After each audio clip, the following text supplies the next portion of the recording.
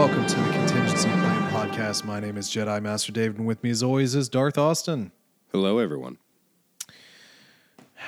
You know what? We got to get serious on him for a second, okay? We got to have a serious, like 15 to 20 to 30 minute conversation with Can we just ignore it? Can we the ignore fine it? viewers, the fine viewers, listeners. Listeners. Look at him. He's a distinguished gentleman. He listens to our podcast. Yes, the fine Victorian listeners of this very well-produced podcast that never makes a mistake in their entire lives. Never. Wow.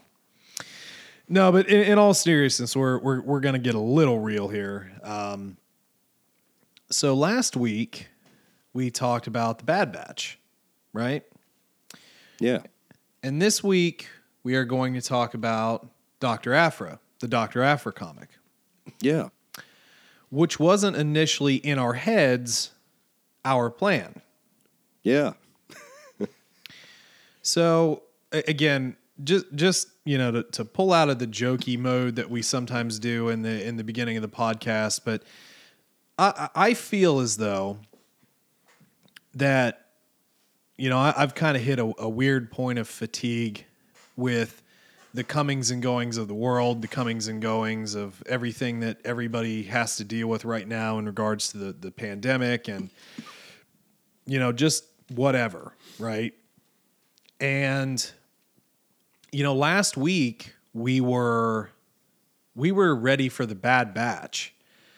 And what we apparently did was we jumped in like a flippin' DeLorean time machine, a DeLorean crossed with Doctor Who's TARDIS and, you know, crossed with Bill and Ted's phone booth and, you know, just went about a month in advance and somehow thought that April just didn't exist anymore. You know what happens? Sometimes you just feel like you don't need a month. Well, you know what the worst part of this is that we explained in the podcast, like, when this stuff was going to come out. Like I think way too many times. Well, I'm pretty sure we said May the 4th, May, you know, whatever. I'm pretty sure we said that. I'm not going to go back and listen to it. Screw that. But I even asked you before the podcast, you want to do anything for May the 4th? You're like, no, I don't care about that. Plus we have Bad Batch. Well, and by that, I mean, I didn't want to specifically put anything out on May the 4th. I just wanted to roll with our normal schedule. Mm-hmm. And I mean, obviously we would make mention of May the 4th, but just not specifically put out an episode on May the 4th, which falls on what, a Tuesday? Wasn't it? Tuesday, Wednesday? I don't know, whatever. It doesn't matter. Calendar check. I'm not guessing. Yeah, I don't care. We need to learn how to use calendars anyway, yeah. so... Well, but the problem was we had both, and this isn't just me or just him. This wasn't like the dark side just taking over everything or the light side just being dumb. Sunday. It's a Sunday? Yeah. Okay, well, there you go. See, I don't even remember. But we both somehow got it in our minds, like Mandela effect style, that right now, you know, It is Friday the 9th that we're recording this to drop on the following Monday. We had it in our heads that we were going to be talking about 2 episodes of The Bad Batch. And then I get this text from the Darth, and I've been so busy at work, I haven't even thought about anything outside of work. And I get this text, and he says, dude, like Bad Batch isn't even on Disney Plus. And I said, well, no, it wouldn't be on Disney Plus. It's not time. But then I was like, we did expect to do that this weekend. What the hell happened to us? You know, I think what happened with me is I had that moment of clarity because I've been sick, so I took yesterday and today off. And I was like, this is great. I'm going to work on my Pokedex a little bit. I'm going to start a rewatch of all the Star Wars movie in the worst chronological order ever. My rewatches make no sense. And then I finished A New Hope. I'm like, you know what? I'm going to start Bad Batch. You know, I know I got a day, but I'll maybe watch it twice. I start looking through Disney Plus, start looking through the Star Wars section, get confused, start searching it, look up that there's only a trailer. I'm like, what's happening? What is this? Yeah. And like, I even questioned it when I texted you. It's like, am I about to sound like an idiot? Did we say we were going to do that? Am I supposed to be watching Rebels right now? Did I mess up? Yeah. And that text, I think, Wednesday you text me, or did you text me yesterday? It was yesterday. Yeah. So Thursday. And obviously, like, our plan prior to last week's episode was to talk about Rebels season 1 this week. Or no, that's not even true. It was supposed to be last week, but then we did Bad Batch, Right. and then Aphra was supposed to be this week. So we are technically on We're schedule. on schedule. But we had sort of like, anyway, it's whatever. But the confusion was just, it was strange. And again, you know, we've pretty much steered clear of a lot of the, you know, the pandemic-y stuff. You know, we've both done what we need to do to, you know, keep safe and all that good jazz and whatnot. You know, I've been working from home since like late April, early May. You know, you've been doing your stuff, and Yeah, our shop's completely locked down up until last week, so Right. we've been fairly isolated. yeah, and you know, I really haven't, you know, had, you know, the going out and all that stuff. So, you know, the thing is it's not like we're flipping about it, but I am tired of it. You know, I think I've reached that sort of point of just, you know, too much, Just like, fatigue. right. And, you know, time is going by quickly, and then it's, you know, things are just flashing by. And, you know, we've said it before. I was supposed to like be in different states and doing a bunch of stuff last year. And then we had a little bit of hope for this year, but it still's looking a little bit meh. And, you know, it kind of looks like we're just sort of losing basically 2 years to this. And again, like, we both have a comprehension and an understanding of the why, but the human nature aspect of it says you're not built to live like this. Yeah. And, you know, again, like just completely spacing on such a small detail that we even detailed. Like we did it, like we knew. And to still get it that wrong and put in our mind that like literally we had advanced in time without actually advancing in time is kind of troubling to me. And Yeah.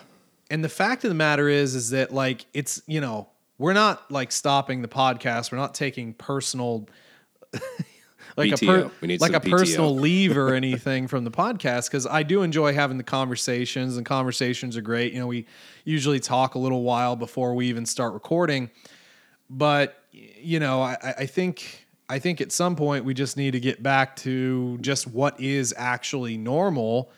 And, you know, kind of start realizing that this just isn't how people are meant to live. You know, even for Yeah. somebody who doesn't necessarily want to go out every day or do something every day, you know, but there are definitely some drawbacks to what's going on now. So it was just such a strange thing to happen, because normally we're both pretty on the ball with this sort of stuff. Well, it's almost just like we were feeding off of each other. It's like, yeah, this is definitely happening. Should I question it? No, don't question the other person. No, we're good. We're good. It's pretty troubling for me how this has all been affecting me. And obviously, again, our condolences to anyone listening to the podcast who's been affected by this. And we're not cold to it. We understand why we're doing this. But I just remember the other day I went into the gas station to pick up ice and a few little things, and I have this bad habit of leaving my masks in my pockets. I usually keep one in the car, but then I ends up entering the house, and then it's warm out. I don't take my coat, so I have no masks in my car. I'm like, I'm just going to see if they let me. Usually they let me. I walk in. As soon as I walk in, like, sir, you need a mask or you need to leave. And just this gas station is right down the road, like 5 seconds from my house, so the amount of mental exhaustion I felt at the concept of going back home to get a mask was kind of scary. Like, this should not be affecting me this much at this point. Luckily, Right. there was someone nice enough to offer me a mask and whatnot. But it's just for something so little, it just should not be affecting my mental state that much.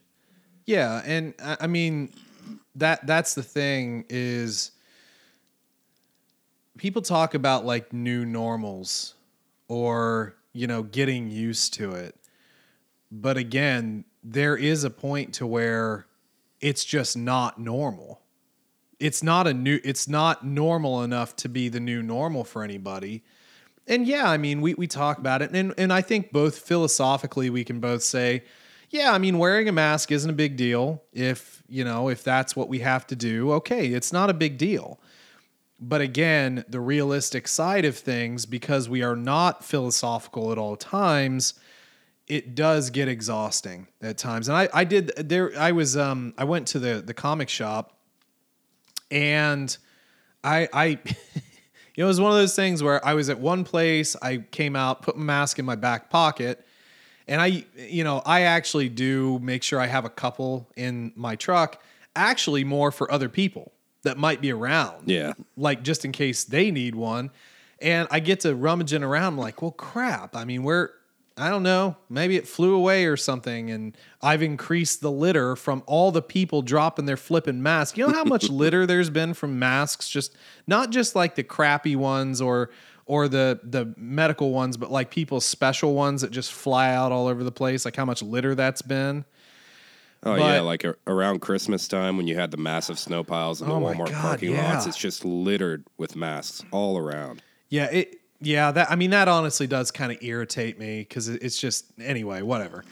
But yeah, I was searching and I did get another one, and then I get in there and I reach for my wallet and it was there. Like the other mask was like in my back pocket near my wallet, and I was like, "Oh God, this is so stupid."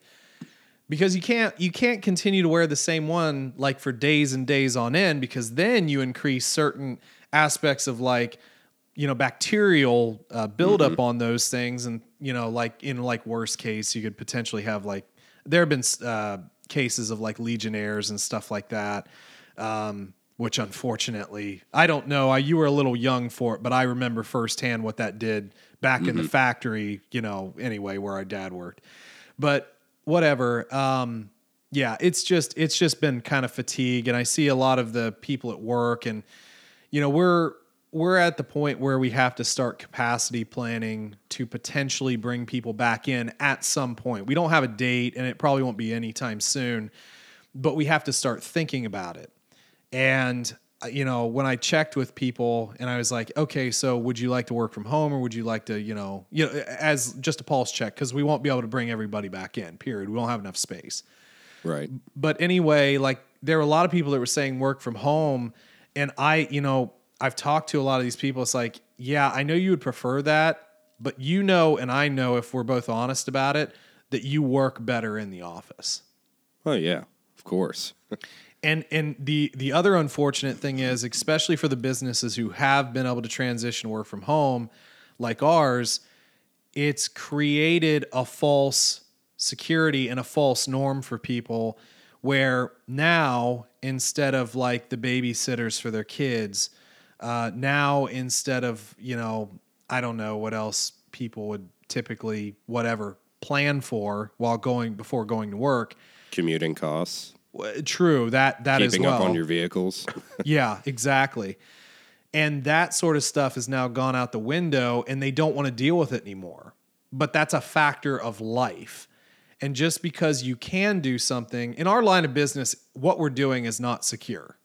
It's not. There are certain security risks that do come into play for work from home, and that's just a reality. And businesses have to figure out a way, to deal with that. And one of the dealing with it is eventually we're going to have to be back home, period.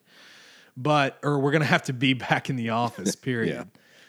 So, yeah, I mean, even in those sort of scenarios, there's even a false sense of comfort. And I'll tell you what, generally I'm on quite a bit, but yeah, I like not driving home in the winter at night, because when I'd get off of work, by that time, it's already getting dark, or it is dark. So it's nice to like just be at home, and then I go out and take a walk while there's still some some light out because it's not, I don't live right next to my work. I have Yeah, a commute. You have like an extra hour and a half a day. Roughly, No, it's because of not that. it's not quite that much. I mean, in the morning when there's no traffic, it's maybe 30 to 40 minutes. In the evening, depending on traffic, it could be 45 to an hour, but that's on a bad day. So it seems like it would be longer, but it's not. It just depends on traffic. But yeah, I mean, it's still a commute though. It's still, miles. But yeah, it's just been hard on everybody, and I think in the era of trying to understand feelings of people, I think we have to understand both sides, the safety aspect, and then the fatigue aspect of all of this as well. Because again, that particular scenario, we're normally on top of this sort of scheduling stuff. We've always been very detail oriented. That bothered me. And it really does. That actually really did bother me. And I had to pause to sort of think about that. It's like, have I been doing this with other things? Yeah. Anyway, so aside from obviously losing our flipping minds, how was your week? Yeah, I mean, like I said, it's decent. I had a short week. I had a couple days off due to a little bit of COVID going around now. I'm just got a cold. It's pretty simple, but yeah, getting to rewatch some Star Wars and take a little break. Obviously, my mind needs a little break, a little more sleep maybe. So it's been a nice reset for me. Good. What about you? It's been extremely busy. We are actually doing some hiring, so I've been conducting some interviews of some severely underqualified people that I just don't like. Yeah, it's been something. But yeah, it's just another week, man. Yeah. Just another week. I feel like our "How's your week been" segment lately has been kind of dry. Just that time of year, nothing's really going on except for the boring stuff. No one wants to hear about work. So Yeah, I mean, and that's the thing. I mean, we're not really doing anything at this point. It's all just kind of the sort of the same. I'm ramping up some house projects and so forth again now that I have some warmer weather to deal with. Oh yeah, how'd your projects last week go? You get them all done? Oh no, I only got I got a handful of things done, which was good. Paint's basically bought. I need to get a few more little odds and ends to. I mean, this is all really boring, I suppose, but I'm redoing all these cabinets. But the problem is when the previous person that owned the house. Put this large piece of hardware to open the cabinets with. And the issue is they drilled 2 holes, and they're pretty big holes. So I'm going to have to fill those holes. So I need to get some dowels to fill and then some wood filler. And then I'm going to have to wait for that to set and sand. And there's still going to be 2 holes in it. And then where the crap out of you. Well, it's not going to be fun, but where I'm putting the hardware is further down, so I'm not even using one of the existing holes. And you might be saying, well, why don't you just get new cabinets? Why the hell would I do that? I mean, why would I want to pay more money Clearly, for that, man? If you're willing to put this kind of work in, that's the last option for you. Yeah, I'm not buying all new cabinets. They're getting refinished, and it's just gonna have to be okay for potentially the next person once I sell this house down the road, because this isn't like forever home or anything. But yeah, that was that. So yep, there's always something to do, and I don't know, not much else, man, not much else. So I suppose we've probably yacked about long enough there. We'll talk a little bit about some new Star Wars stuff, get your reaction to it. And then we will roll into the first, what was it, 8? 8 issues? Yeah, 8. Yeah, 8 issues of the Dr. Aphra comic, and kind of roll through some of those. But Hey, man, you know what happened this week? What? Apparently Disney has a real lightsaber. Oh, do they? Yeah, but they didn't show anybody. Well, that was kind of rude. So here's the scoop. I was about to try to go into like a news anchor voice. You know, I hate how news people talk. Well, imagine being them. Imagine doing that for a living. At one point, you know, there was this, I believe it was called like, what was it, the transatlantic accent or something that movie stars used to use in like the golden age of movies. You know, that weird enunciation that you always like equate to like 30s gangsters and stuff, you know, just that way of speaking. And it was really over enunciated and everything, but it was like, you know, so that people could really catch everything. And I don't know, the news people, they just do bother me the way. Anyway, I'm done. So anyway, there's a real lightsaber, but I think real is more of a quotative term because essentially what is being kind of thought about is this is like a park thing or for the hotel, I guess. And it is a extendable, retractable lightsaber. So it has the blade potentially like in two parts concealed in the hilt with a mechanism to extend it. Now, the way I think about you don't just have to swing it to extend it like an idiot. well, like the old toys that we had. Yeah, that's the point. My only thought process is that's going to make the handle pretty big because when you think about it, I think most of like normal blades are what, like 32 to 36 inches. So in two halves, you're going to potentially have like you're going to have it potentially 16 to 20 inches. Which is kind of getting into that dual blade category. Yeah. So, I mean, I guess I don't, well, whatever. I don't know, man. I don't think that How's it going to look with doubts. the segment, though? I mean, is it going to be really defined? Is it going to be kind of washed out when it's glowing? Or well, I mean, you would be able to see. Colored? You would have to be able to see the seam between the two segments. I mean, I don't think that's avoidable. I know, like I've seen on TikTok, there's this advertisement all the time for this Amazon toy that's like a extendable staff that's like it fits in the palm of your hand, and then you hit a button and it just extends, and the seams actually are really decent on those, but it's extremely, extremely small segments, and I feel like that might be the way to go with that. Maybe do like aluminum or something, and yeah. Well, I mean, the only thing that I was thinking is like, so if you wanted to keep the hilt a little bit shorter, yeah, you do shorter segments, but then again, it's going to be seams. And then like, well, okay, so let's continue down this engineering roadmap because we clearly went to engineering school and are total engineers. Yeah, for sure. That's why I'm a mechanic, because I have engineering training. Well, my first question is, how does it extend? Does it extend through the outside of the blade or the inside? Is there a mechanism inside of the actual tube extending it, or is it on the outside like rolling it up? Right. But then, okay, again, so my thought process is, how does the inner segment, if it is inside of the segment, which is what it would have to be, how does that inner segment extend? If the mechanism is on the outside, it would have to be somehow in the inside of the tube, like the saber tube, to do that, right?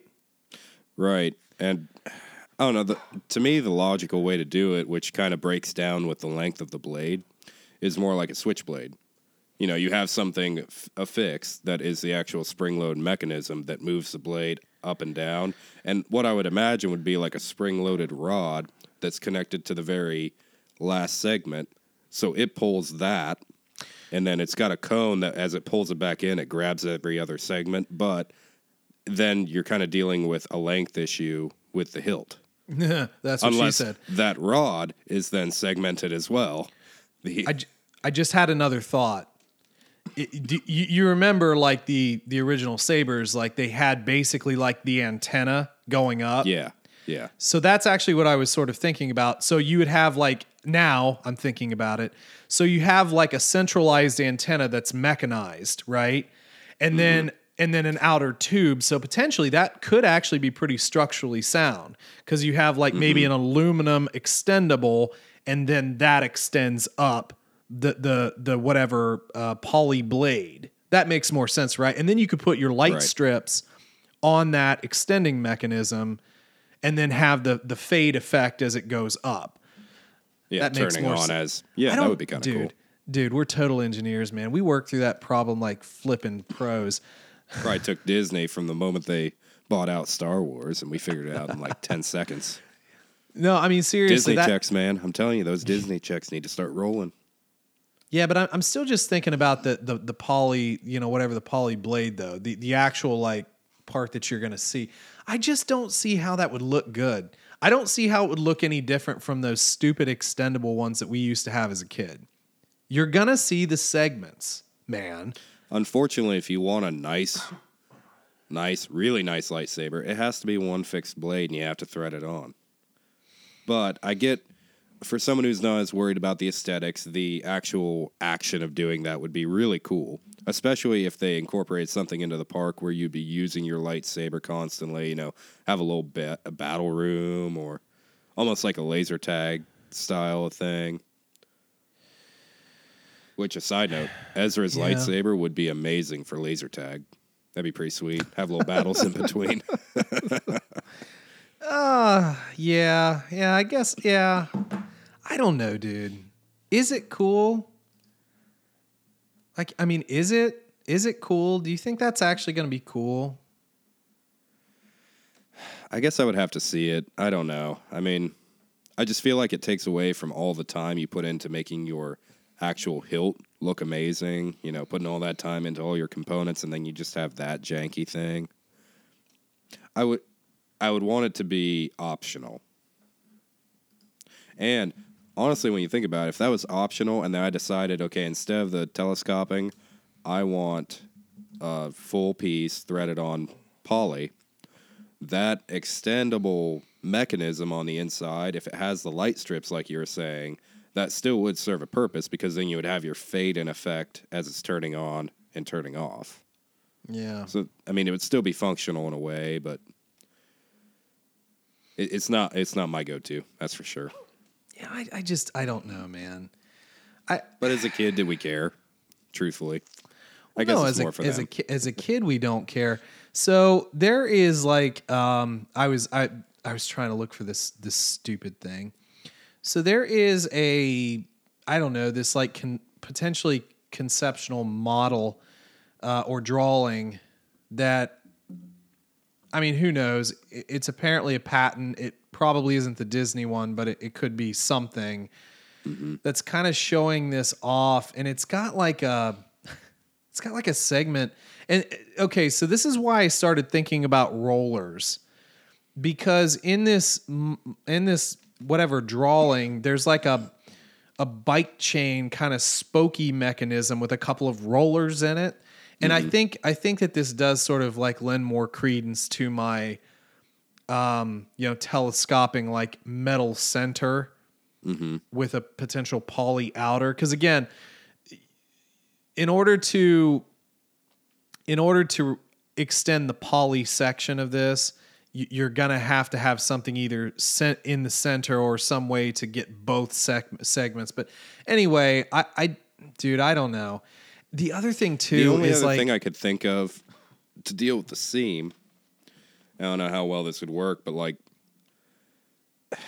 if you sliced little strips on the second section, and then you would have something that would expand just enough for those to be expanded out to be the same diameter as the lower section, but then you have seams either way. Dude, I think that I don't know, man.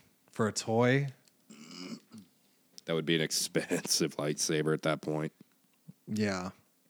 I don't know, man. I think it's interesting. It's an interesting concept. I think they've done a really good job with the park sabers. Obviously, we want park sabers, but this is some big brain stuff that I'm probably not qualified to speak about. But I thought it was interesting. And truthfully, maybe if your light source is strong enough, maybe you don't notice the seams as much. It's only when it's off. Who knows? The stuff we grew up with wasn't all that nice. We didn't have high intensity LEDs or anything like that. No, ours kind of, they were sucky. Yeah. Sound effects were terrible. Yeah. No doubt, man. Well, we'll see. We'll see how it all comes out.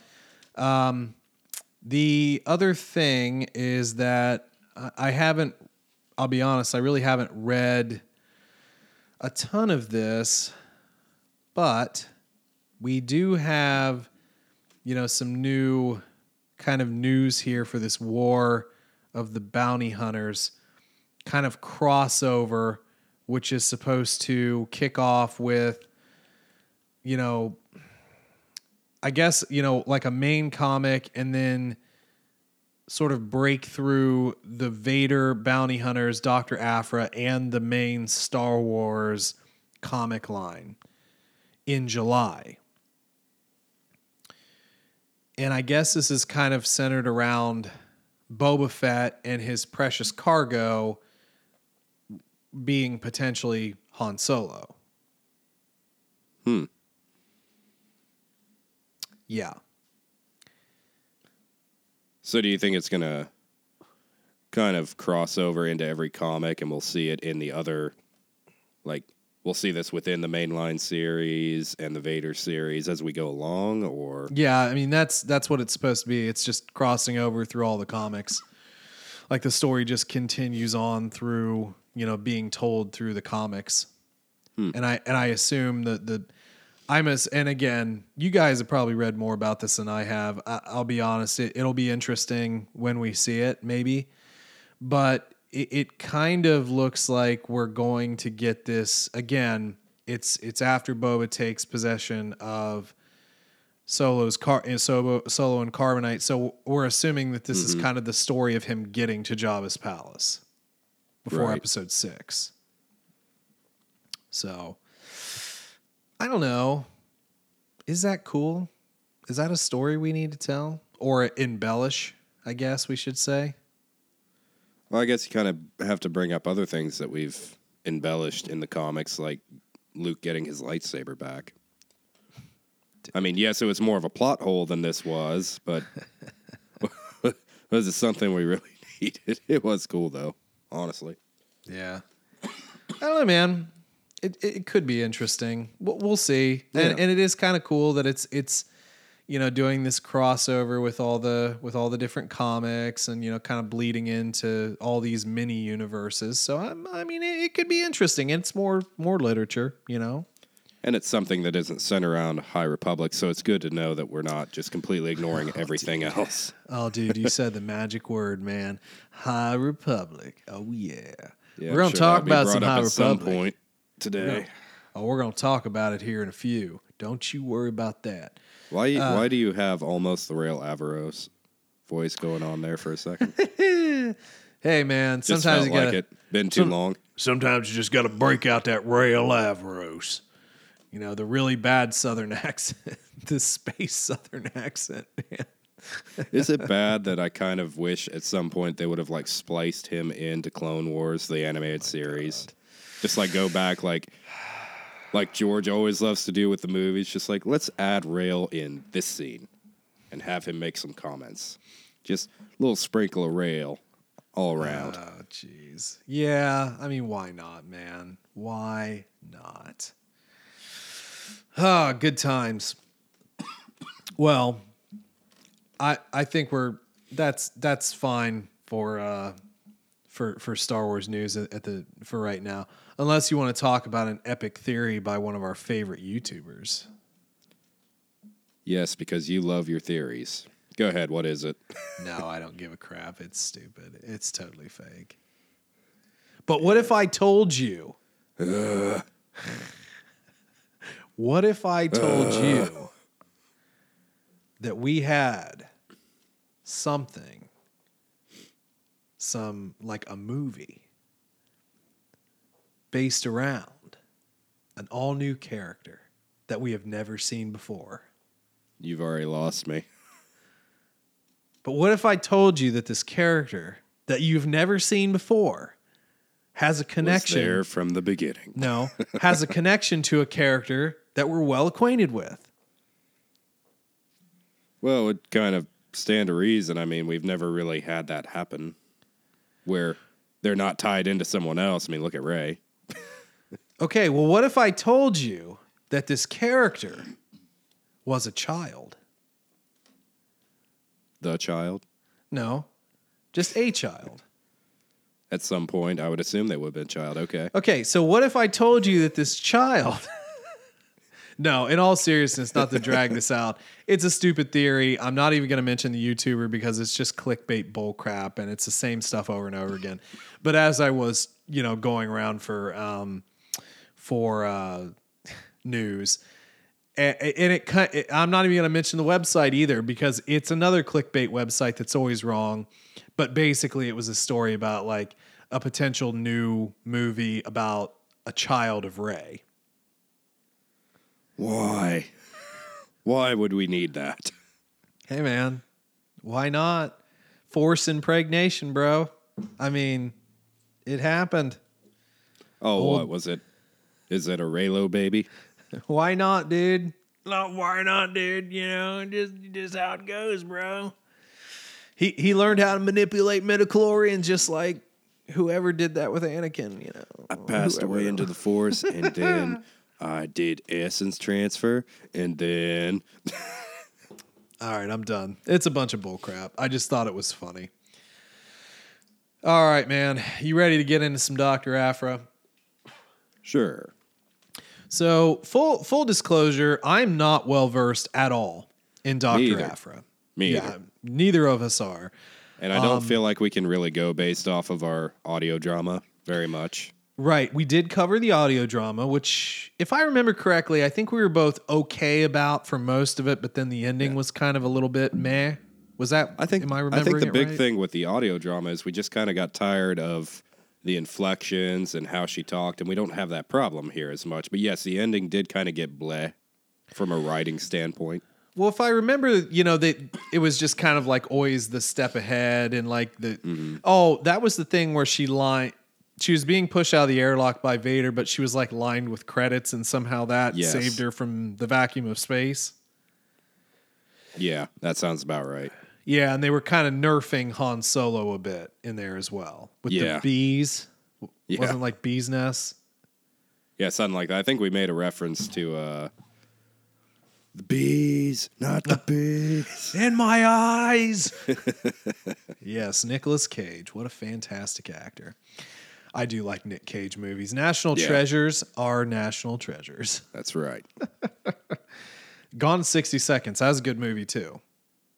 I like that movie. All right.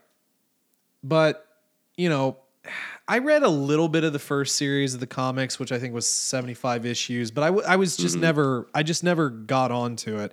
And I am not one of those people who like to go back at all times. I kind of like to start things fresh. I'm just weird like that. But anyway, and 75 issues is way too much.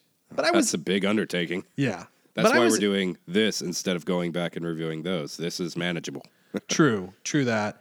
So this series started in May of 2020. It had some delays, obviously due to COVID. Most comics did at that time, but we were going back and kind of not rehashing, but restarting essentially Aphra, and sort of like post working with Vader, basically. And I don't know. I mean, Aphra is an interesting character, archaeologist, but also quirky, very quirky personality. I was going to say potentially insane. No, just yeah, a little bit. Yeah, no, she is. She's got a very quirky, offbeat, sense of humor. Definitely a sociopath. Yeah. Oh well, yeah. I mean, unfortunately, yeah. Really could turn on a dime. but very smart and usually pretty well planned. You know what I mean? She usually has a plan for things, but is kind of in an almost a constant struggle to survive. Yeah. Even her every friends plan, turn on her.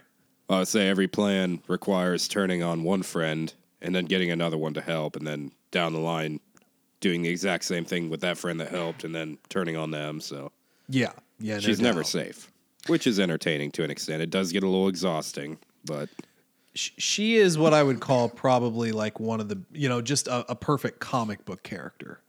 yeah. I would not want to watch a TV show about her. Well, here's the thing. I wouldn't want to see a movie, but No. I could see how you could model a television show, because I feel that comic book characters do lend pretty well to television just because of the sort of very quick and almost episodic nature of a comic. So I'm not saying that it would be the best thing in the world. It would really depend on the actress that you hire to play the Aphra. Yeah, But that'd be 90% of it, truthfully. Yeah, it really would. I mean, they just have to really live the role. But I think that it would, I don't know. I don't think everybody would be on board necessarily. I guess I could see if they did a Monster of the Week, only archaeological dig of the week, crazy adventure. I could see watching it for a little bit. It's just when you get into everything with Vader and these big organizations, that wouldn't lend to a TV show very well, but they definitely could dumb it down. They could do more of a Mandalorian style with it. Maybe. Yeah, maybe. I don't know, man. It could be interesting, but obviously we're in comic form. We've had the audio drama. I mean, I think if I remember correctly, I think that there was some talk about some maybe a movie with Aphra at one point. I don't know. It's fine. But anyway, so we have again the first 8 issues of our comic. We do have Aphra 9 coming out on the 21st of this month, and then basically, kind of like a one a month for the next couple months. There was quite a delay from the release schedule sometimes is what it is, but we had like November, and then it wasn't until like the end of January that we saw anything, and then it wasn't until the end of March. And anyway, which is weird because I think it kind of just shows how delayed they were. I think the timeline that this started was around the same as like Vader and all the rest. Yeah. And we had 10 issues of those by the time we went through it, and we're still only on 8 here. So it really damaged the series quite a bit. No, yeah, exactly. And a lot of those dropped at the same time. Vader, the reboot Star Wars line, Bounty Hunters, and Aphra. Just before we really start jumping in the issues, we will be making sure to catch up on the comics, because I think we want to make that a more segmentary thing for the shows going forward. Yeah, to like try a and variety keep up. hour almost. Right. So just for everybody's information, as far as our schedule and what we're going to be doing, it won't be Bad Batch next week. We fact checked for this one. We did. So in our next episode, we're going to work through Rebels Season 1, get into New Jedi Order. After that, start pumping in some of the High Republic, because we have 2 back issues of that to talk about.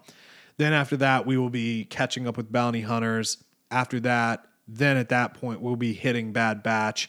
And then finally, we'll probably have a joint episode between Bad Batch and then Thrawn Greater Good, because I don't really want to push that off too long, but we're going to have to push it back, about 2 weeks from its release date. So that's sort of what we're going to be looking into. So you guys, if you want to view or read along with us and so forth before we get the episodes, you're more than welcome, because we do spoilers. That's Never. how we do it. No, we don't. All right, my man. Let's go ahead and pop into issue 1 here. I guess let's ask this, because we talk about it vaguely, but out of the 8 issues, what was your favorite cover? I believe. Let me just double check here. I have it on my phone from Comixology. Well, while you're looking, I would have to say my favorite would have to be 3. 3? The shattered like mirror thing. Yeah. Yeah, that one's pretty sick. I personally like issue 4. I think that's my favorite one. 4 is pretty cool. That's a pretty sick Got cover. like a Lord of the Rings cover almost. Yeah. I also have to say though, I got to give a shout out to issue 8. Yeah. With Aphra's Just kind of dopey. Well, the thing is like and this doesn't to address a little bit of the way that men and women are indeed looked at differently. When men make goofy faces, a lot of times it's laughed at. But when women make goofy faces, a lot of people view that as like, ew, don't do that. Yeah. I actually do think that it was a really kind of it was a good design here, because the cover for 8 is like it's like a scared face with like a scrunched scared face. You get a little bit of the double chin, but honestly, like from the things I know about Aphra and from what I've heard, it's like such a perfect face for her. You know, they're running away from an explosion. It's like one of those oh crap faces. And I remember getting it. I was like, that's like the perfect cover. That's a perfect cover for this series. So again, 4 is my favorite, but 8 honestly is really good. I really like 8. Yeah. And actually another honorable mention that you won't see in this is the preview for 9. If you look at that at the end of 8, that's kind of funny. She's got like a kind of half insane, half dopey little cover where she's being shot at just looking at one of the rings. Yeah. Yeah, that is kind of cool. I'm sorry, it's like some kind of spear. It's not even the ring. Yeah. Yeah, that is good. That is a good cover as well. I definitely agree with you there. So anyway, let's rock into issue 1 here. So these are, again, sort of split up into various story groups. So this first story group is issues 1 through 5 called Fortunes of Fate. Then we have 6 through 9, The Engine Job. And then finally, 10 through 12, War of the Bounty Hunters. We're not, I haven't really looked up too much about where this series is going to go. I assume it'll be more than 12 issues, but that's what they have currently up right now. So again, this sort of storyline between issues 1 through 5 is essentially centered around the Rings of Power. Yes. I wonder if at first 9 they're like, all right, rings we're going to do were one gifted ring of to the power. races of men. We 7 can't to the do one dwarf ring. lords who dug down whatever. I can't remember the dialogue from Lord of the Rings.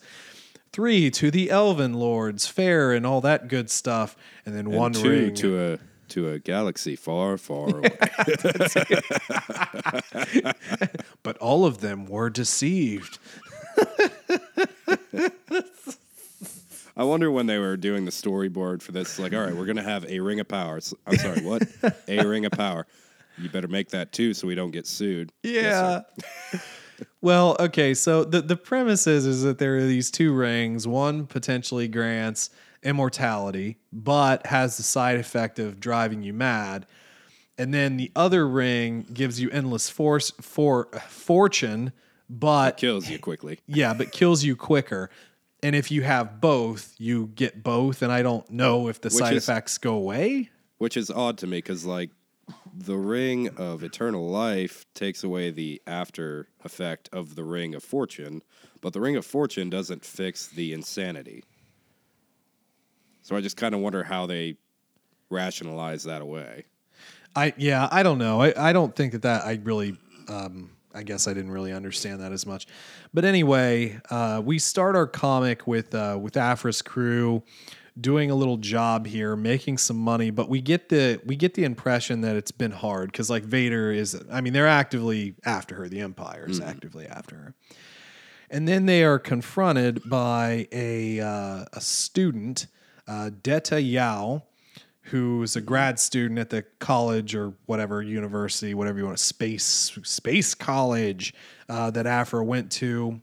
And, she's buttering up Aphra. Oh, yeah, I took one of your classes. It was super sick, And then she shows the Rings of Power, and they kind of make a deal in order to... Did you think at this point she was going to betray her? Well, it's getting a little bit into the future here, but I didn't have a huge amount of confidence in her, to be honest with you. And then we meet another character here, and Professor Oka. What was her first name? Oh, for Pete's sake. Come on, man. You're the name guy. You're supposed to have all the name. Sorry, I got stuck on the Eustacia? part with the droid. I'm trying to find it. I think it's like Eustacia Oka. Yeah. Very interesting name. And this, of course, is one of Dr. Aphra's like former girlfriends, at the college, because she was... Which I tried to look back. It's like, is this the girlfriend from the audio drama? No, I don't believe it is. No, it wasn't. So that was Sana Staros, which we do see later. Yeah. Now, we also have a kind of a third party here that is also after the rings of power from the tag like family, basically. Yeah. And we have some thugs, some hired thugs, good old with good really old hired lame thugs. suits. Yeah, they are kind of lame. But they are effectively tasked to bring the Dr. Oka with them and to retrieve the ring. Now, Dita here, she's got like an interesting little like poison Wolverine claw. See, I was thinking Baraka, honestly. Oh, yeah, Baraka. Yeah. Oh, I forgot about that. That is totally a Baraka thing. What a disgusting character Baraka was. Yeah. Anyway. So, yeah, I don't know.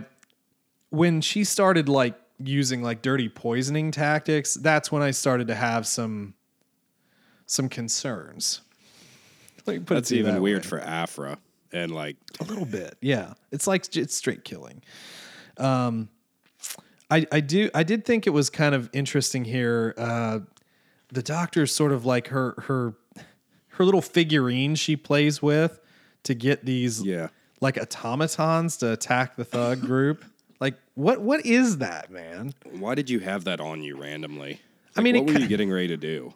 It's hilarious because I think the whole thing is she's picking it up, and then I don't know, maybe they're trying to protect this little idol, but it kind of looks like at first glance, without reading anything, like she's tapping it on, like playing like a little doll or something almost. Yeah.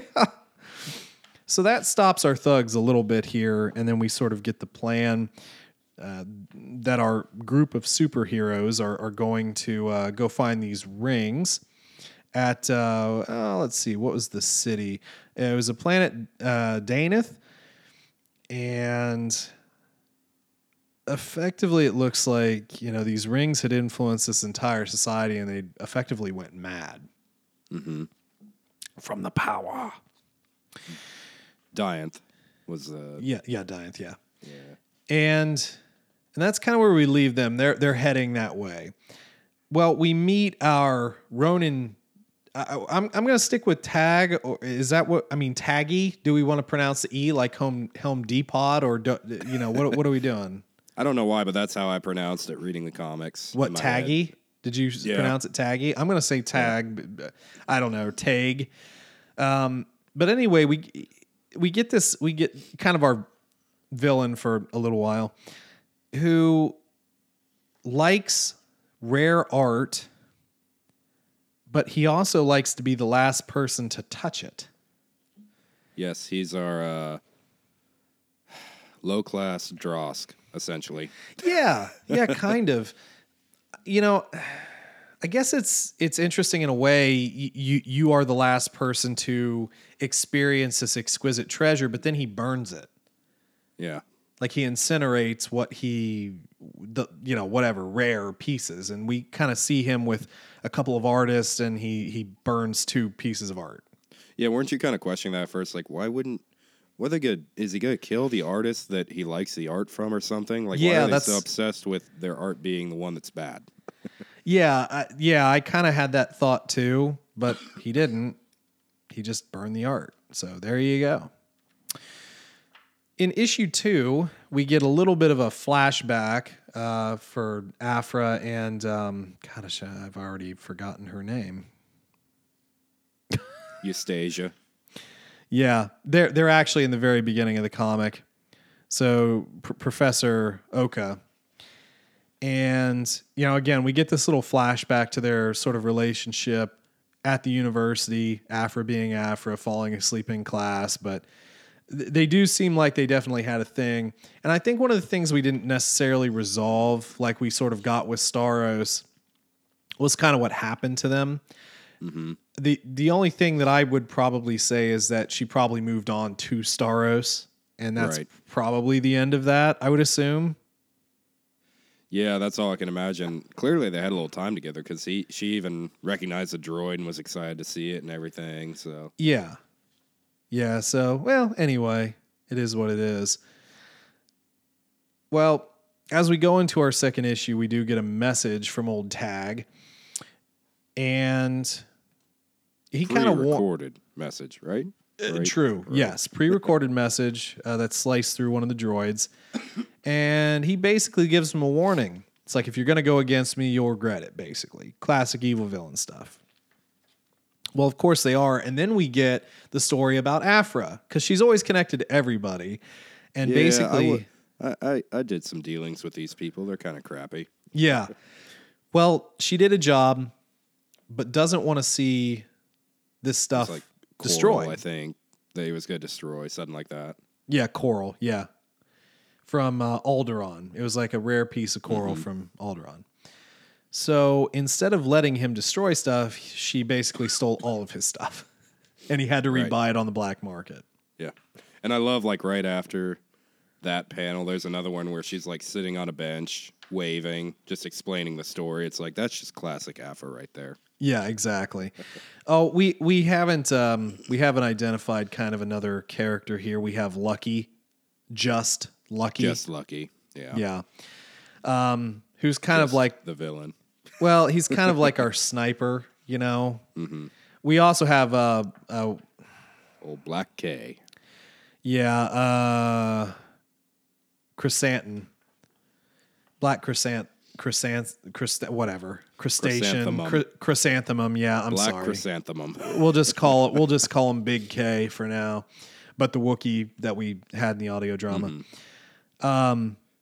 Once we sort of get to Danath and get into the city, we see all of these like almost like living walls with faces in them, and the team here starts to react in different ways. Lucky starts hearing a high-pitched sound. Data starts to she sees the walls move, and it seems like there's something going on here, or they're hallucinating. They all had mushrooms. Yeah. Bad mushrooms. Space mushrooms. Yes. So we eventually make our way into the ruins, and this is sort of where we start to get references to the High Republic, okay? Which is going to be fairly central. Digs at the High Republic, the Nihil, the Nihil's travel. So again, we're like really trying very hard to tie into the High Republic, which is fine, but it just slightly seems... annoyed me, slightly didn't, because out of all these series we're going through, it makes sense for them to be referenced in this because she would be interested in that time period as an archaeologist. It makes more sense than the main series, Leia and Lando randomly having a conversation about the Nihil when we saw them in so many movies and they never mentioned them once. So yeah, and this is unfortunately something that does come up, and I think it's valid. Most people don't have any problem with inclusion of really anything. But when you come at it with such a heavy hand, it's sometimes just, it's like, oh, yeah. It's like saying the movie title in a movie. We were all in a clear and present danger. Well, and the problem is we're making such a big deal about the High Republic before we realize why we care about the High Republic. Because we don't have enough content out yet to be like, oh, yeah, this was the most amazing time. This is bigger than the Old Republic. We had so many amazing characters and abilities and stories and sagas. No, we know next to nothing about it, and it's just being shoved down our throat. Yeah, correct. And actually, as you were talking, I was actually trying to think about the release date of our first High Republic book. So here's the thing: Aphra was starting to be launched in 2020. The High Republic didn't start coming out until this year. So Right. we essentially almost had a full year before we started even really reading about the High Republic and having that buy-in. So to have all that, I mean, now we're reading all these again, and it's not a big deal because we've read some High Republic books. Then you But have to factor in the delays and everything. We probably would have had even more content about. I would assume the next few episodes are going to, the next few issues are going to mention more about the High Republic. So we would have had a ridiculous amount mentioning the series that we know nothing about for almost a year. It's true. It's true. So let's continue because we're still in issue 2. We wind up going into the fabled workshop of the architects. The Dwarven workshop. Yeah, exactly. And there's this picture on the ground with, oh, hey, look, 2 rings. I wonder what we're gonna find. Eventually, we get to a large door. The hallucinations start getting crazier. We have like some zombie guy on the floor, which Aphra just, wasted. The hallucinations are getting a little bit worse for everybody. And, we're not getting the rationale yet, but we are starting to see that there's something very wrong. And then the floor collapses. Yeah. And basically half of our team is kind of plummeted. Aphra is sort of saved from this by Dita, and then they are, pretty much held hostage by our hired thugs. How convenient. They're just right there. That's right. And in issue 3, we start to question that. Mm-hmm. Seems like there might be some sort of spy in our midst. A spy? Yes, a spy. Yes. Well, anyway, our thugs apparently aren't very, intimidating thugs because we're going to beat it out of you, Aphra. No, hey, get us the rings now. We've got guns, I guess. And then they're infighting on how to deal with her and everything. And Dita's just off flirting with one of them. It's just, you guys aren't very well organized, are you? No, well, the thing is they're like the worst thugs in the world because one, they actually kind of make a deal with Aphra to have her effectively get the ring for held at gunpoint. Yeah, well, and the thing is I'll get it for you for a piece of the whatever the price. Right. And the Professor, Lucky, and old Big K, they do survive, and they kind of hear the talking, and they're like, oh, gee, she's selling us out. That's so Aphra and everything. And we also start to see some of the booby traps, because our thugs are stupid. They're not only soft, but they're stupid. We get one that's just basically, I don't know, what would you say, incinerated, maybe? Yeah, well, he's not quite incinerated. You see the body, but he's toasted. Toasted, yeah. Just lightly. I mean, this is setting 6 on the toaster? Yeah, I mean, just a little bit of brown. Just throw a little butter on there right away, because otherwise it's not going to melt. That's true. Yeah, and Dita, she does ham it up. She hams it up to everybody, and that's, kind of her thing. And then, oh yeah, by the way, there's hands. Yeah. There's mechanical hands that come up through the floor like Zelda Mario, excuse me. I was thinking of Mario 64 with the hands. You remember the hands that you fight in the whatever sand level? And the hands take care of the thugs, but they don't really kill them because we see them later. And then there's zombies, but not really zombies. And then there's 2 different rooms. Did this one confuse you at all? Yeah, a little bit, honestly. It's the way that they're setting up the rooms. Is this one of those as above, so below things where they're intersecting right in the middle, and then something's weird. Something really weird is going to happen when they get there. It's like, no, just one of the rings is missing. So that's cool. Yeah, exactly. So basically, there are 2 rooms. And the professor and Lucky and Big K they actually find one of the rings. However, in the room that Aphra and Dita go into, there's nothing there. There's like a display case with nothing in it. At this point, display case way too big for a ring, by the way. Oh, for sure. Yeah. I mean, it's a super display case. Like a sword or something should go in there. But Aphra does start to call out Dita on her BS, essentially. She's like, listen, you kind of remind me of me. We had a hard time at the college and stuff, and like you're trying to prove your point, and you're hamming it up a little bit, trying to get your way, and I get your game. We obviously don't trust each other. And then, hey, everybody's back together again, and Dita just goes like, "Oh, Professor, you're my favorite person. Don't let Aphra hurt me." Yeah, it's weird. Like, she instantly turns on the professor, and I thought they were going to do this weird thing where, like, she convinces them all that she's the traitor or something, and yeah. They all turn on her. Well, so here is the thing. Dita does want the ring, and she is double-crossing them, but it's like a mild double cross. Very true. And winds up that Lucky has the ring.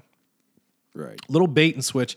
And here's one thing that confused me. So Aphra shoots Dita in the back, but she's okay, though. Doesn't kill her. It was not a stun blast, but that's fine.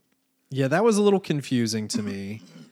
But then we actually learn who the traitor is, and of course it is Lucky.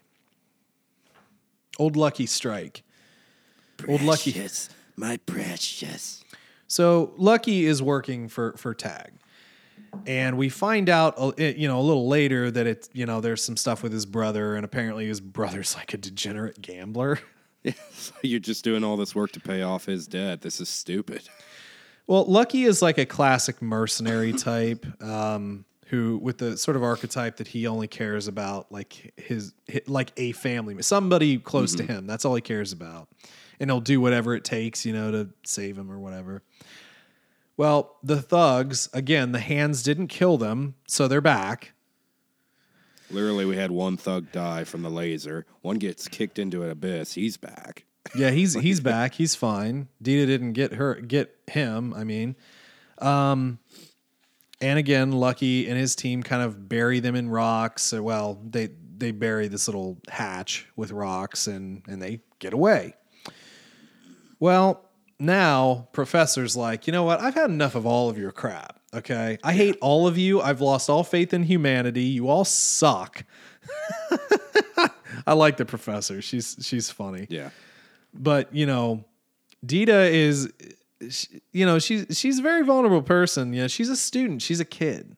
Mm-hmm. She obviously wanted something because she wasn't being taken seriously, but she's pretty downtrodden at this point. And anyway, we do find that there is a way out to go through the garbage. We haven't seen this scene before. Not at all. But they are able to, get out of their predicament and back to a ship. However, classic style, the ship and the city are bombed. Yeah. Tag's fleet is there, and they just destroy basically everything, which of course fits his MO because he destroys stuff. Last person, blah, blah, blah. Moving on here, Lucky does bring a ring to Tag. Of course, you get that wasn't the deal we made. Pray I don't alter it further. Okay, this is a plot point that I don't like. Going forward, I don't want to jump too far ahead and mention some things. But his issue is that he only brings him one of the 2 rings. And he doesn't bring him the doctor. But he has the other ring. I think true. How are you going to punish him for doing something that is literally impossible? Well, I thought that was kind of stupid. Yeah, he's a bad guy, but I just thought it was kind of stupid. Well, Maybe that was just his way of bargaining and then being able to retract some of the payment. I don't know. So here's the thing. Yes, the Darth alludes to something we learn much later. Tag actually does have one of the rings, which was like a family heirloom. The issue is, in my mind, he wanted the doctor because he wanted to vaporize the rings in front of the doctor because that's how he gets off. He's a weird dude. All right. Very. So I don't think the ring, it wasn't a huge deal. I think if he would have brought the doctor, I think that Lucky probably would have gotten whatever. I don't think he would have brought up the ring at that point, but I think he was more angry that he didn't bring the doctor. Maybe. That's just what I'm thinking. But I understand what you're saying. Well, we can't end this without a Dr. Aphra plan. They do find an old ship that is able to fly, and they are, in quotations, captured by Tag's forces that are still patrolling the planet. And we move into issue 5. Which, you know what? Honestly, most of the covers in this lineup are pretty cool. Even issue 5's I feel cover like we is had pretty more cool. issues with every other comic line than this one with the covers. They're all very well done. Yeah. In their own way. Yeah, agreed.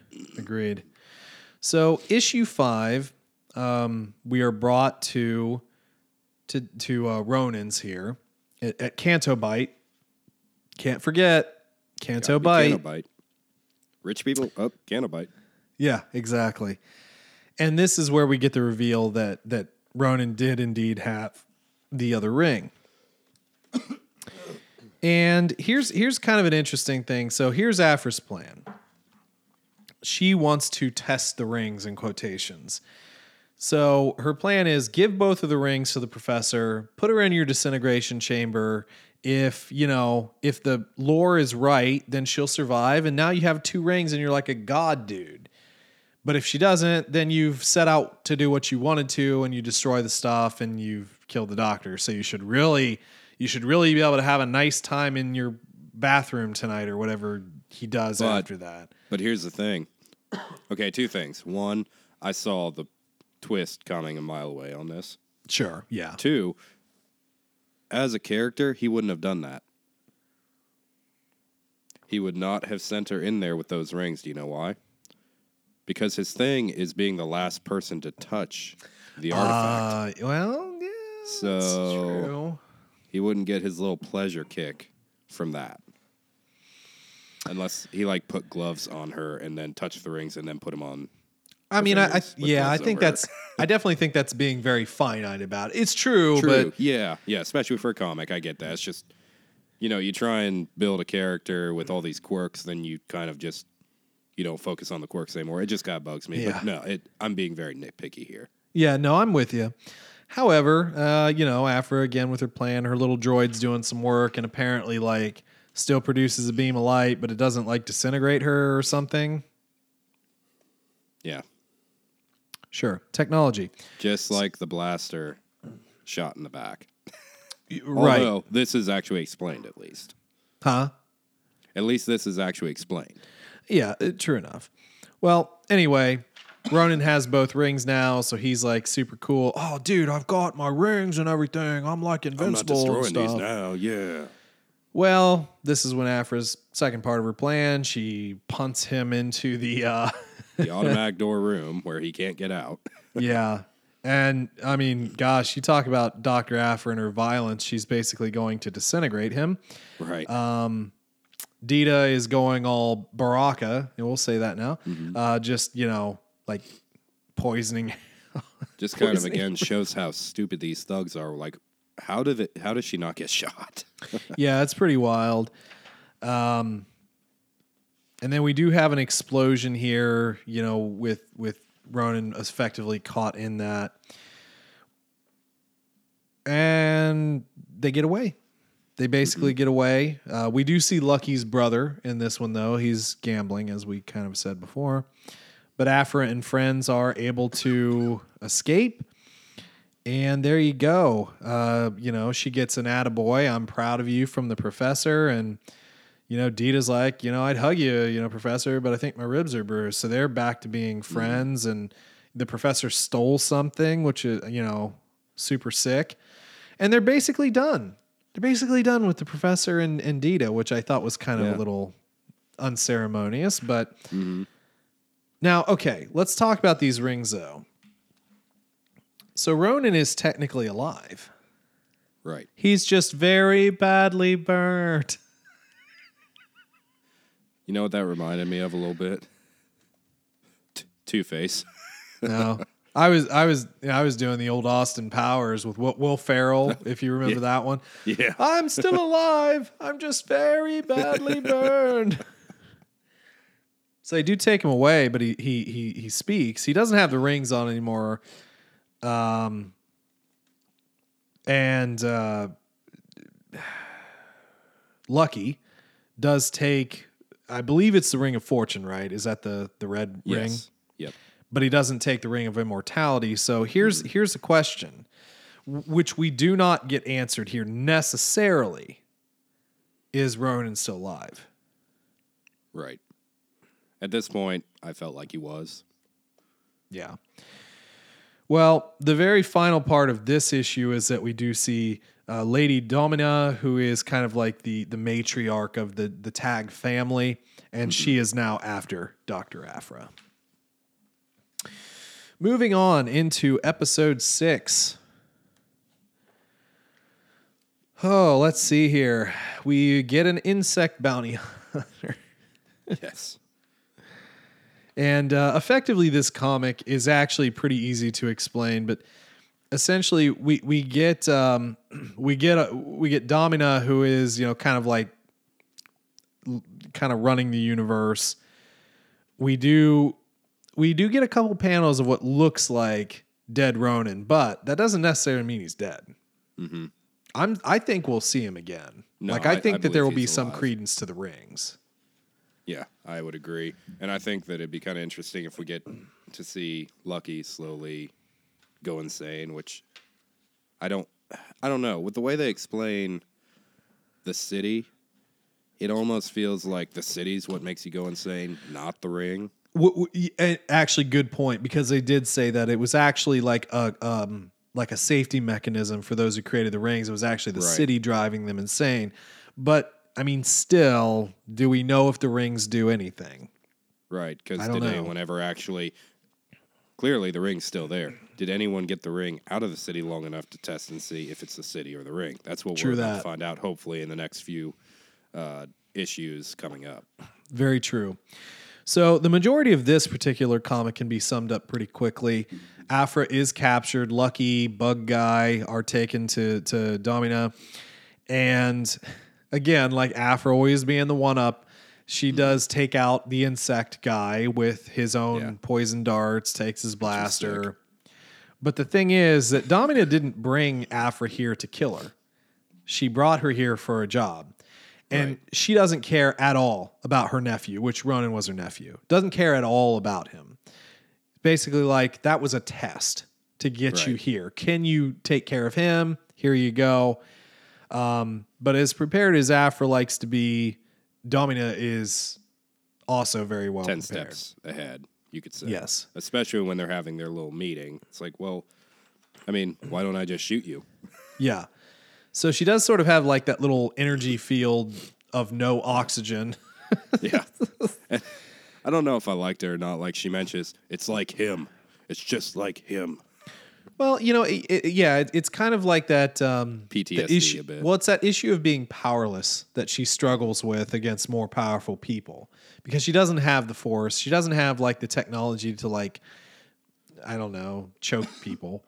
So I think it's a bit of that powerless thing that we saw pretty prevalently in the audio drama, her struggle with that. But anyway, we get this job, which is to retrieve the Path engine from a Nihil ship. Mm-hmm. So what we know now, and what we wouldn't have known then, but what we know now, the paths of the Nihil came from effectively a Force-ish sensitive navigator who was a part of the Santeca clan. What was her name? Do you remember her name still? Don't worry. Is it like Anna or something like that? I can't remember. It's it's been a while since we've done High Republic, but effectively, the Nihil are one the Eye was using this Santeca effectively to create paths or chart paths. So the uniqueness of their drive wasn't anything to do with their drive. It was the paths that they were able to plot to take, which caused trouble, which is kind of what the Great Disaster was about, because effectively a Nihil ship and a carrier ship collided in light speed. Hyperspace, basically. Yeah. So all the pieces of that ship broke apart and were still traveling at light speed, which the impacts would cause massive events and kill a lot of people. Legitimately, even before you knew it happened, if you were on the ground, like we had the one scene. But anyway, you can go back and hear about the High Republic. We've done those book reviews, or just read them for yourself.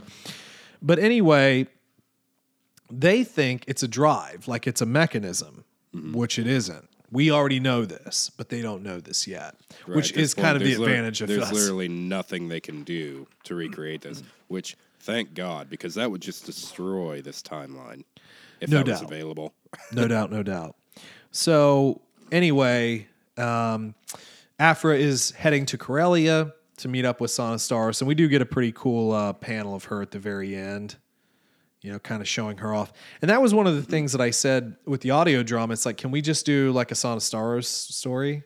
Right, and I did a little bit of research on her character outside of Aphra. There's really not a whole lot, but like she supposedly at one point claimed to be married to Han Solo, and she was a decently high up member of the rebellion for a short time, and she's definitely an interesting enough character to go over. I would love to see more about her. Yeah, and if I remember correctly, we did get a little bit of that in the audio drama, because she was effectively working for Leia at the time. So yes, but yeah, she did have the point where she had kind of lied about being married to Han Solo. Issue 7. Now, I remember when I went to the comic shop, the guy there had ordered like several issues of this. Apparently, and I don't know the artist, but apparently he really geeked out about the artist of this cover. I do have to say the cover's good, but if I actually look at, I think Sana was done really well, but I think that this Aphra is like least like Aphra as I would picture her. Yeah, I would agree with that. You know what I mean? Yeah. I don't know. It's not bad, but like I look at the other covers, and again, like I said, my favorite cover was 4, and I think that they really accentuated sort of like the Asian influence and everything, which I think is great. 4 had the most time put into the art aspect of it. I mean, it's just a sick cover, dude. Beautiful. It's such a good cover, but I don't know. I feel like this is like a completely different character on this cover. There's no emotion. It's just a very bland drawing of her, I think.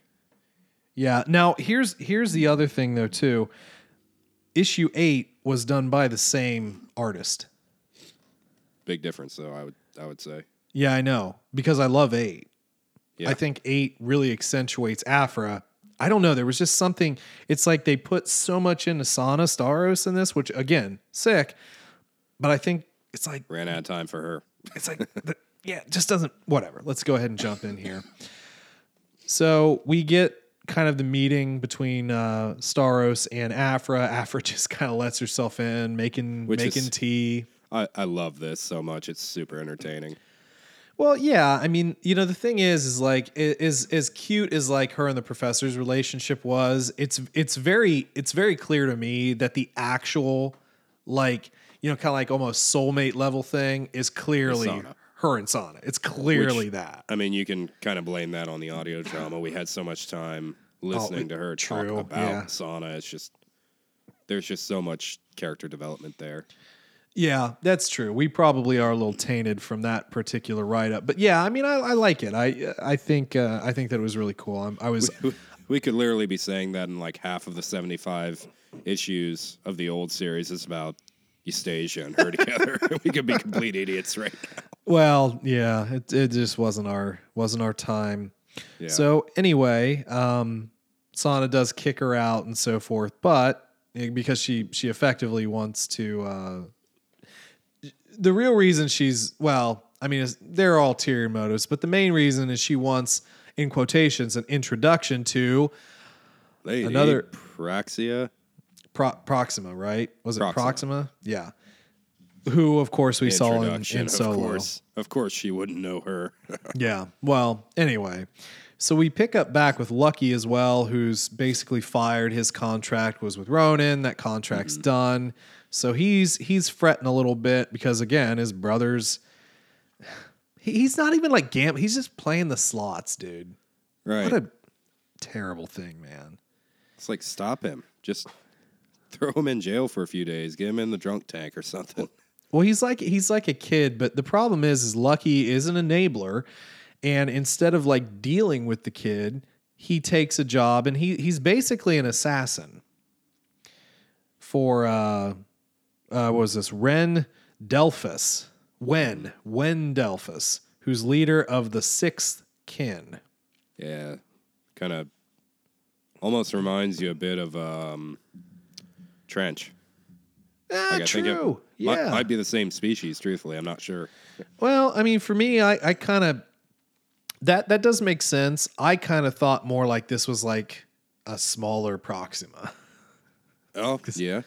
Could be. But who knows? Definitely seedy underbelly stuff. But he takes a job to pay off his brother's debts, which apparently he's done multiple times. Right. And he's okay with doing. I mean, clearly this guy likes him. Yeah. Kind of messes with him a little bit, but he's definitely his favorite. Oh, yeah, definitely. There is an interesting relationship between, this leader and Lucky. It's almost like a Jabba Han relationship in a way. It's like, yeah, I've tried to kill you, but my boy, you're the best smuggler I have. Very true, dude. Very true. That's a good point. So we do get back to Aphra and Sana, and Aphra, has somebody steal some like moldy looking donuts. What are these, dude? I got you some Dunkin' Donuts. You want some Dunkin' Donuts? Can you forgive me for some Dunkin' Donuts? I like how they even put in bold lettering, sweet rolls. No, dude, that is a moldy. That is a moldy sweet donut. rolls. What are we talking about right now? Sweet rolls.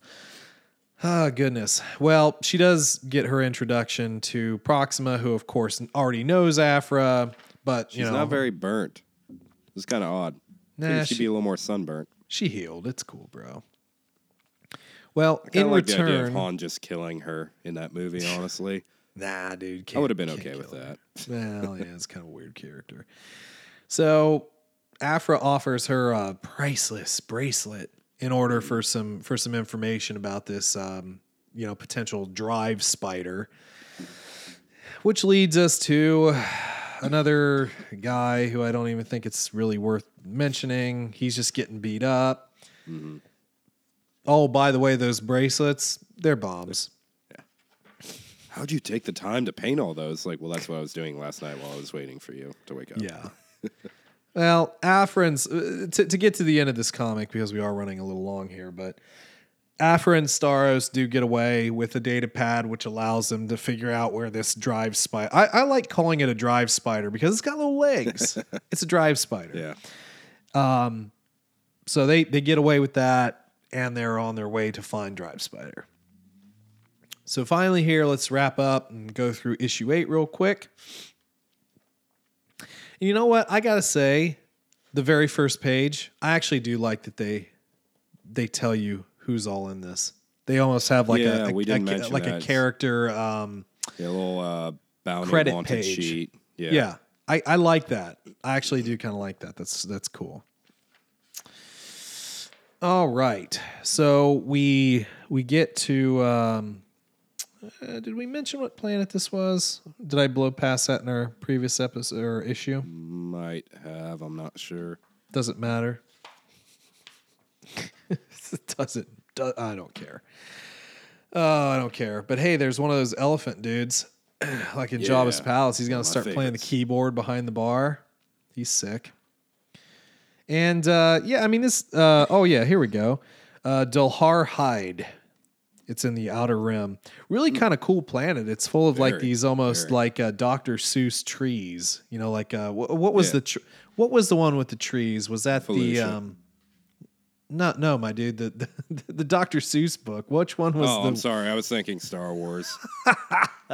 No, man. The you know, where the Sneeds and the stupid sweaters and the whatever, the mustache guy who had to teach the stupid guy a lesson, and then then eventually there was like a tree, like, you know, another kid who like blah blah. I can't anyway. It doesn't. And I matter. feel like we've all blocked out one or two Seuss stories because Dr. we Seuss is like Dr. Seuss is like canceled now anyway, isn't he? So it doesn't matter. Dr. Seuss was just like mild horror in a way. It's like super creepy stuff. I'll be honest. I was never a huge fan of Dr. Seuss books as a kid. I like Shel Silverstein, like his poem books better. Mm-hmm. Anyway, this is an interesting. We just lost like half our audience. I don't care, but it's okay. Where the sidewalk ends was sick. So this is actually kind of an interesting thing, and I feel like this is going to come up again in a book, because we have this planet that is literally filled with nihil ships that had effectively like materialized in the trees. So how that happened. Right. And it makes me start to wonder if this was a battle and these things were shot down and they were just absorbed in the trees, or, and I've been trying to remember his name, the eye of the Nihil, Marcion Rowe. Marcion Rowe. I feel like I get an ulcer every time I say his name that way. His vocal patterns in the audio drama were funny. If you haven't, anyway. So Marcion Rowe, it's almost like was he trying to thin the herd and maybe gave them paths that, you know, led to their death? Right, and it's interesting because obviously we know in the book it only happened once that we know of so far in the series, but Aphra actually makes the comments like, yeah, this was happening all the time. It was just popping up all over the place. Like, I wonder if that was almost a rite of passage. Like, if you failed to be initiated, you'd get like a crappy ship and be sent off to a mission and just get killed off. Here's another thought. Maybe this was the Jedi's solution to the Nihil problem. Maybe they were able to hack in and like maybe they were able to hack in or something, give bad paths to the Nihil, which eventually led to their effective extinction. You know, it'd be sweet if what's our dude that's going to be the leading character in the next book that we're excited about of the trio? Oh my gosh. Was it like Rios or Stellan Gios? Stellan Gios. Yep. Stellan Gios has some crazy force powers, and so does the other dude that does the rain thing. Yeah, I know. Wouldn't it be kind of cool if they came up with like this crazy force power where they were actually able to hack into computers?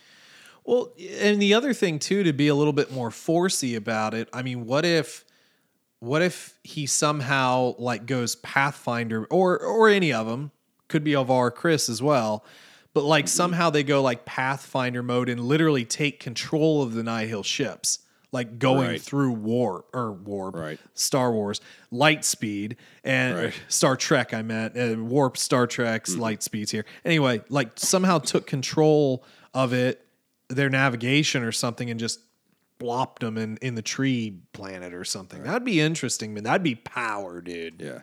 Or like, I feel like that would be opening up a big old can of worms. I feel like a easier way to deal with that is like, they contacted, what's her name? And convinced her that Marcion's evil, and she just starts doing this to destroy the Nihil or something. Oh, you know what? And we can't discount her either because she's not dead. She's still alive. Right. What if someone did finally get a hold of her and she's like, I'm going to give them bad pass. These SOBs have been using me for years, man. I'm going to start screwing them. Or like she was always so nice and mild-mannered, like maybe from the beginning she was like, this is BS. At one point she's like, Marcion, you've been a bad, bad boy. Oh, dude. Time for you all to pay. That would be, you know, honestly, that would probably be one of the most satisfying endings to Marcion Rowe. Yes. Like he's like on the cusp of like winning something, and then all of a sudden his ships just start materializing and blowing up or some stuff like that. And he's looking around, what is happening? You've been a bad boy, Martian. I've known all along. Yeah, and she just takes herself out with him on the ship. It's like, this is done. And I'm sorry, Dude. like with how he treated her, and I even mentioned it in our review, like it was kind of some dark stuff for Star Wars. Yeah. That would be super satisfying. Dude, we've written the book. We've already written the series. We already know how it ends. We don't need to read it anymore. We're about to get canceled. We are about to get canceled. Dude, but honestly, that would be a spectacularly satisfying end to Martian. I would love it. And then all the Jedi would just be like, yay, we won. Good for us. I need to. They wouldn't even know about her. Like, they wouldn't even know what happened. I need to look up her freaking name. Amazing. I'm gonna try and find her name because I think we're talking so much about her that I really think we need to. Oh my goodness, this is gonna be hell. this is gonna be hell finding this person's name. Just look up like High Republic Senteca, Martian Row, or something like that. I don't know. Oh my god, but dude, this is. I don't wanna. Oh, that keeps Are just. there Hey, that many Sentecas? Truthfully, that it'd be hard to filter through them. I don't know off the top of my head. this is a super efficient podcast. Well, you know, when we come up with amazing ideas that Disney needs to pay us for on the spot, it's hard to be prepared. Yeah, no, I am like, I know that this isn't the focus of this podcast, but I really. Is it Marcy Senteca? No, that's not it. Trust me, we'll know it when we hear it finally. This is so stupid, dude. Mari Santeca. Mari. So yeah, I think that it would be fitting if Mari Santeca just took control and she bopped them all. I gotta say that would be the most satisfying thing to me now. And if that doesn't happen, I am never watching Star Wars again. Isn't that sad that would be the most satisfying thing that Disney has done, other than like bringing Luke back for a minute? No, dude, I mean, there's plenty of satisfaction in Star Wars, but I gotta say, like, yeah, now that that's in my head, now that me and you have, like, now, isn't it? Yeah, now I really want her to take her revenge. Oh, dude, okay, so we got to finish this comic here. We also learned that apparently Dr. Aphra, like, still can't, climb anything. Her D-ring snaps. What is up with that? Right. How? That made no sense. It wasn't a mistake by her. It literally just snapped. Yeah. It was almost like Sana tried to kill her. Couldn't blame her. And listen, she literally bops on like her neck. She got tombstone pile drived, okay? Right. The Undertaker like took her down below, okay? He buried her in the casket. All right, that's some WWF stuff there. It was almost some anime stuff. How ridiculous it was that she didn't die. Yeah, for sure. But like I mean, Naruto stuff. Well, there's a lot of surviving explosions, which is just ridiculous. So anyway, we do get a bit of a pause in the action to find Lucky, just killing a dude. Just singing. Yeah, that was kind of. It didn't seem like him to me. Yeah. Like, I like the idea of an assassin enjoying his job and acting like it's so normal. I like that character trope, but I don't think it works with Lucky. Yeah, I don't know. Maybe we just really haven't had a lot of time with him yet. By the way, we do get a little scene with our Canto Bite horse things that were so important. I was gonna gloss past that. But we do also, it's fine. We do also meet a new character, a lieutenant in the Sixth Kin, Arioli U? I don't know. Sure. Something like that. Apparently they're very well acquainted. I mean, like Lucky calls this person sweetheart. Yeah. So it's kind of weird. It's like that bruise I put on your brother. It's like, really? Yeah. I mean, I assume we're going to meet, figure out more about this character and if, whatever, if it's just like a playful thing or if they're, I don't know. But we'll see. We'll see. Moving on, Aphra's doing some cutting and splicing, and they figure out that, basically the spider thing is kind of nothing. Right. Doesn't even have the right hyperdrive, I believe it says. Yeah. For what they were looking for. And it'll be interesting to see if throughout the pace of this comic that Aphra learns about the paths, like how it really happened, or if it's just going to stay a secret. Well, there was going to have to be a way to mold this into our current timeline. So, again, I feel like out of all the characters to expound on it, an archaeologist makes sense. It does. Yeah, for sure. Well, anyway, some more thugs show up. I just don't care. Thugs. I don't care about these hired thugs. They're all red shirts. Yeah, they kind of, to me, unfortunately, they are. Aphra's trying to download information. They're getting shot at. Elephant guy's dead. Dude. That's crap. Yeah, what a terrible thing. Everybody in the bar's dead. Effectively we end this comic with the potential that that the Doc and Sana are like plummeting to their death as well. Did her they little die? No, yeah, because you scroll one page over and they show the next issue. It's like, obviously they didn't die. Well, true, but her Sana's little Gatling gun grapnel didn't quite do what it was supposed to do. Went a little limp noodle on him. If we survive this, I swear I'm buying one of those. Okay. Yeah. But yeah, our last panel. Well, I always figured I'd die with you. That's not the plan. Yeah. Do you trust me? No, not at all. Good. Technically not our last panel because we get our thugs like nobody could survive that. See? Yeah, the most generic line ever. Yeah. So let's do a little bit of an overarching rating here. For our first couple of issues in our kind of fortune and fate with the rings, what did you think about that? Do you want to? Well, let's give ratings per like series. So the first actual the first arc. What would you give that? Say you want to do it out of 5 or out of 10? What have we books are kind of like comics, and we do books on a scale of 5. Do out of 5. Okay. Yeah, let's do 5. Honestly, this was probably my favorite of the 3, so I'd give it like a 4.5. Mm-hmm. I thought it was pretty good. I enjoyed it. It was definitely. It had a Raiders vibe to it. I liked it. It's pretty sweet.